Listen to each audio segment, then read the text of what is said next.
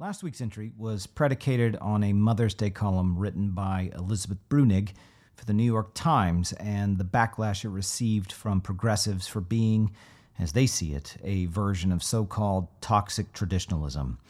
I'm not going to rehash the details. Just go read or listen to the previous entry if you need to get caught up with that. But it's enough to say that Bruenig's position is broadly Christian. I mean, I agree with her views outside of some of her policy proposals, and it was attacked by a pointedly non-Christian, if not anti-Christian, antagonist. Bruenig's response was not so much to defend herself, she left that to others, but instead, she quietly endured and allowed the Twitter dust-up to run its course. It was, in my view, a wise decision for a number of reasons, but the conflict itself raises questions about how we should engage with each other in our digital age, both in person and online, and with Christian and non-Christian alike. What follows, then, are 5 things I think we should consider. One thing is that people in our circles often have, in some form, the identity of a culture warrior, in particular that of an embattled culture warrior. It is a similar position, if not the opposite politically, to the victim status of many progressives. That is, we, the beleaguered faithful of the Judeo-Christian ethic, are an oppressed minority suffering under the liberal media and, as we see it, an increasingly totalitarian state. This trades on the same sentiment of sexual identity politics and the idea that its members endure under the oppressive and intolerant standards of a toxic and hateful Christian tradition. Victims have taken on the status of the morally righteous in our culture. Sometimes it's justified, sometimes it's not, to the point that groups are in a race to the bottom because that's where the moral high ground is found. I mean, no group wants to be seen as oppressive, even as everyone wants the authority to dictate terms. This has the unintended consequences of making many Christians perpetually on the defensive with the expectation of being offended or marginalized. In one sense, this is right. Jesus said the world would hate his people on account of him, so we should expect to be rejected and reviled. But in another sense, it's awfully hard to love the world when you're fighting a culture war to defeat them. The culture war, as it has been waged by Christians for most of the 20th century up to the present, assumes that God is in fact not ruling this world. This is why some Christians put signs in their yards during election cycles that reference 2 Chronicles 7 in the hopes that if people pray, God will bless our nation again, as if he's currently absent the scene. And because of that, we must, like David facing Goliath, faithfully rise up.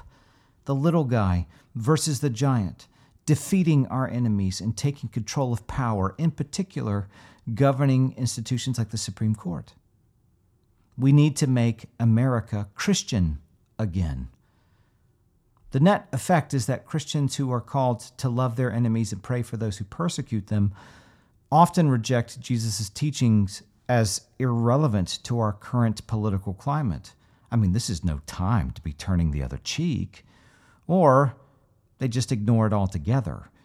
However, once Christians accept the terms of the enemy, once we decide to fight fire with fire, it's a short walk to the paths of anger, vitriol, hatred, and bitterness, even as the fruit of the Spirit, while still taught, is reserved for Sunday school classrooms. Now, to put this in perspective, here's a list of questions I came across that a South Asian church asks people who desire to be baptized. Here they go. Are you willing to leave home and lose the blessing of your father? That's your inheritance. Are you willing to lose your job? Are you willing to go to the village and those who persecute you, forgive them, and share the love of Christ with them? Are you willing to give an offering to the Lord? Are you willing to be beaten rather than deny your faith? Are you willing to go to prison? Are you willing to die for Jesus? This isn't hyperbole. This is reality for some Christians in this world.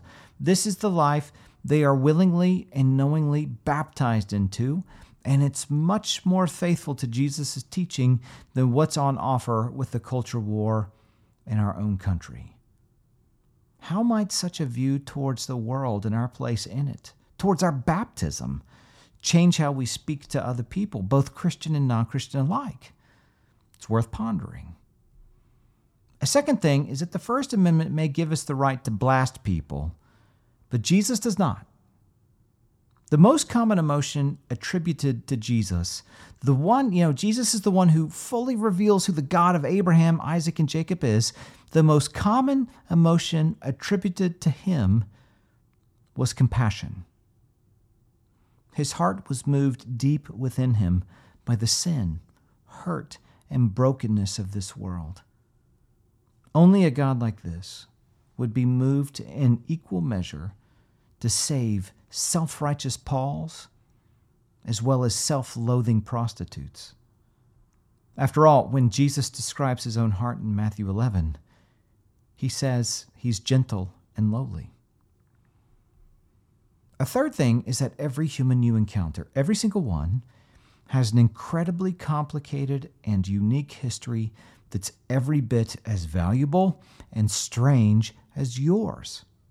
We recognize our own uniqueness, but often fail to see this in others. So, for example, I recently read novelist Paul Kingsnorth's beautifully bizarre piece for First Things entitled The Cross and the Machine, in which he recounts his journey to faith, which took him through, I'm not kidding here, worship of nature, to Oxford University, to Zen Buddhism, to becoming a Wiccan priest before Jesus hunted him down and took him. Now, if you were to look at him, you would never guess this about him. And what's more, none of us could predict how God would bring such a man like this to faith. Our calling is not to win or to judge whether someone is fit for the kingdom. And here's a hint: no one is fit for the kingdom. It's rather to love God and his image bearers, which means, like that South Asian church clearly understands, we might have to be willing to lose. That's the fourth thing. Our calling in every relationship is the same: come and die. Otherwise, it isn't love. To come and die is just another way of saying lose your life for the sake of another. As Matt Smethurst recently commented, you will either love people or you will use them. There's no third option. Think on that. Just think on that. In every relationship, everyone, we are given the choice between loving or using them. Our anger or indifference or hatred of someone is often a result of our inability to use them. We want them to measure up to how we rather them be. So, for example, when it comes to talking with our enemies, or even just people we disagree with, what's our motivation? If it's to win the argument or score points, we may very well do that. And it's possible it may have a good outcome for all involved. It's possible, surely. But more often than not, we argue in order to prop up our sense of self-righteousness. They need to know they're wrong. It's like what Peter Kreeft wrote in relation to defending the faith. He wrote, "Most apologetics tries to feed spinach to a reluctant baby." And I don't think he has in mind that sugar-infused canned food mush from Gerber's. No. As he continues, Christianity is not a hypothesis. It's a proposal of marriage. Now, he's not saying that when disagreement happens, whether between Christians or not, we don't present the truth or contend for it or even argue for it. Of course we should. No, the issue is what we are saying and how we are saying it. In my own experience, I know I can win most arguments. I have a PhD, which means I've been well trained at fighting with words. I'm far more adept and studied on issues pertaining to Christianity, things like ancient texts, history, philosophy, theology, than most people in our county. I'm not being arrogant here. I'm not trying to brag about that. It's just true. So how should I use such a tool? How should I speak to others? Maybe especially when they disagree or come after me. I know how to overpower with rhetoric. I know how to flex with large words. I know that I can cite things that people can neither confirm or deny or maybe even understand. I know how to make people feel stupid or inadequate. I know how to belittle. I know that I can use my position as a pastor as a trump card. Do I want to win or do I want to persuade? Is it better to take the hit, swallow my pride, and not respond even when I know that what is being argued is ridiculous? You see, truth without love really isn't truth. You may outwit or outlast or shame your opponents with the truth. You may outreason them or even silence them. But what have you actually won? Likewise, love without truth really isn't love at all. It's merely empathy, and it leaves people in their sin. No, truth and love are wedded together. It's like what Daniel Darling recently commented. He writes, "I love my friends and family. I don't affirm their conspiracy theories. I love my kids. I don't affirm their disobedience. My wife loves me, but doesn't affirm my bad habits. Jesus loves me, but doesn't affirm my sins." We can love our cultural enemies, or even just the people we disagree with in the pews, without affirming their lifestyles or arguments or attempting to cancel them. We don't allow the culture wars to set the terms of engagement. We allow Jesus to do that. A fifth thing to consider is this. Is there a difference between responding to enemies of the faith and responding to those we disagree with who are brothers and sisters in Christ? In one sense, no. We should speak to all people regardless of who they are out of love for them. But on the other hand, I think there is a difference of tone. With non-Christians, both those antagonistic to the faith and those indifferent and everyone in between, I hold no illusions about trying to change their minds on important or divisive issues because we don't have the same fundamental heart commitments, and thus we read the world differently. Even so, we should attempt to speak well to them and find common ground where we can. But with people who claim Christ, we should assume that the same Spirit is at work in each of us, uniting us to the same head, Jesus the Christ, and thus Christians should have ultimate common ground as one people. This means, at least in theory, that we ought to have better dialogue with Christians and should be able to assume more, or so Paul argues throughout his letters. There are some Christians with whom you can have real dialogue, real depth of conversation without it devolving to name-calling or flippant accusations, even as you disagree over significant issues. Count yourself blessed if you have such friends. But there are some Christians in which you cannot have this kind of friendship, and sadly, I've learned the hard way that it's best to politely refuse engagement. It's a trust issue as much as it is a respect for the other person issue. I absolutely refuse to engage in any kind of debate on social media, even as I admittedly fight against the temptation to defend myself or dunk on views I find erroneous. I will not hash out anything with anyone on a public forum, and unless I really know and trust that person, I rarely will engage with things of consequence by way of a text chain or email. Again, I've learned the hard way, through ministry no less, that the possibility for misunderstanding or for misapplied motivation or for missing the tone of voice or for reading into someone's words is far too great. I have both hurt Christians and been hurt by them through all these forms of communication, and I'm thankful for wise and faithful friends, especially my wife, who, after I've received inflammatory messages, have talked me off many a ledge of sitting sinned on some response I really shouldn't. So if it is a serious issue, the old face-to-face way is the best way, as uncomfortable as that may be. I mean, after all, humans are far less apt to make sweeping indictments when they have to look the other person in the face as they do it. So what then? Maybe it's best we quit fighting to win.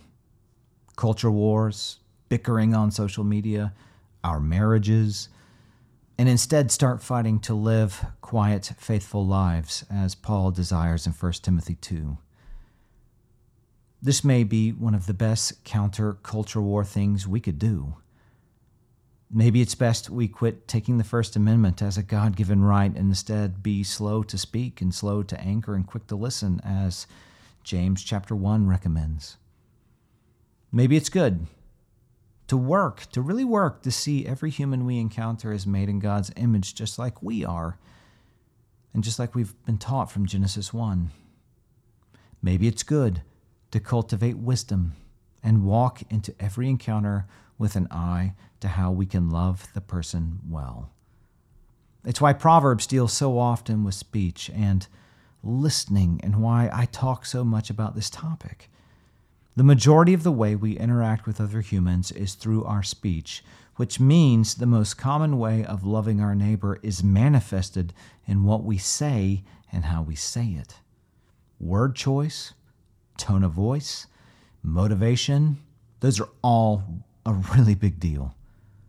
As Mike Leake recently said, I'm convinced that 90% of the time, reading comprehension is a character problem and not an intellectual one. That is, the issue isn't a technical understanding of the words on the page sort of issue. It's a heart issue. I'd add listening comprehension to that list too. Are we reading or hearing what is actually being said, or are we hearing what we want to hear? Are we looking to be offended? Are we interpreting the person charitably? Are we giving the person the benefit of the doubt? Perhaps the best thing to consider comes from the wisdom of Dallas Willard, and we can apply this to every relationship we have starting right now. He writes, I'm practicing the discipline of not having to have the last word.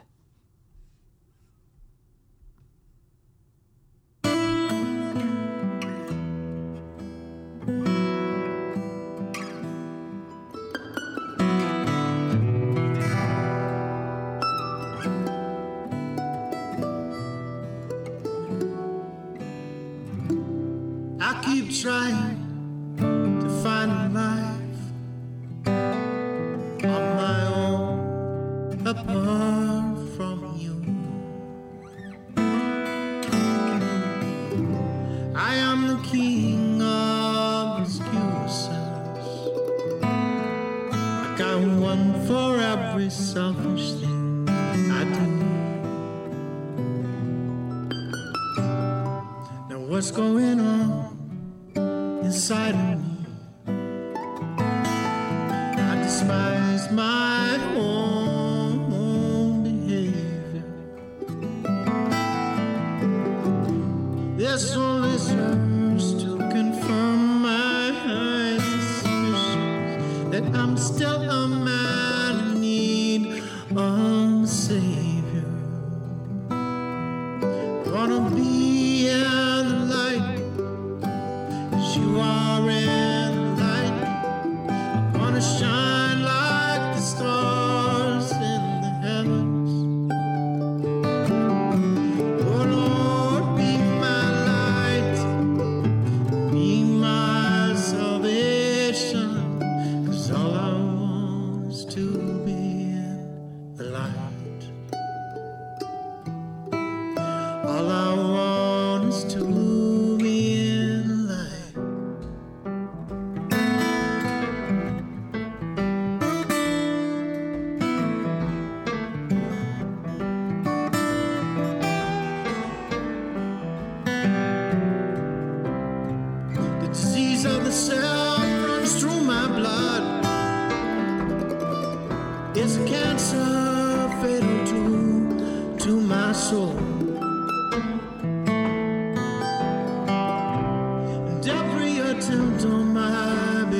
has failed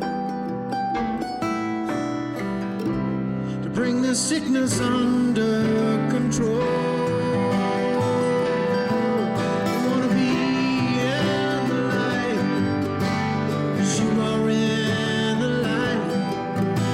Shine like the stars in the heavens. Oh Lord, be my light, oh, and be my salvation. 'Cause all I want is to be in the light. All I want is to be in the light.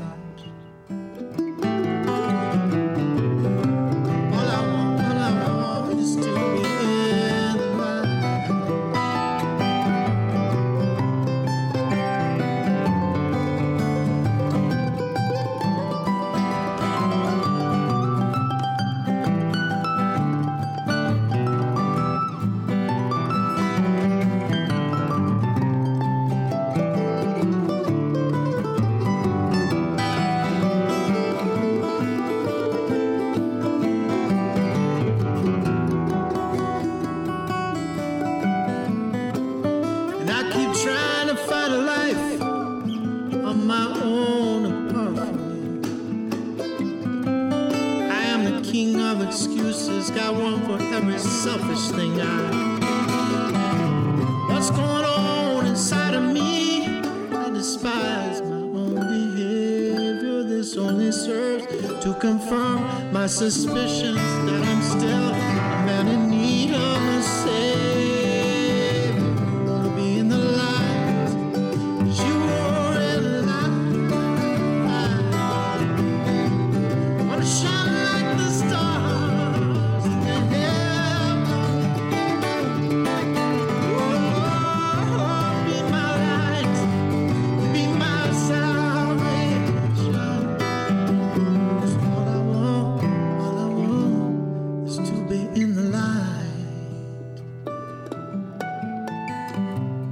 All I want is to be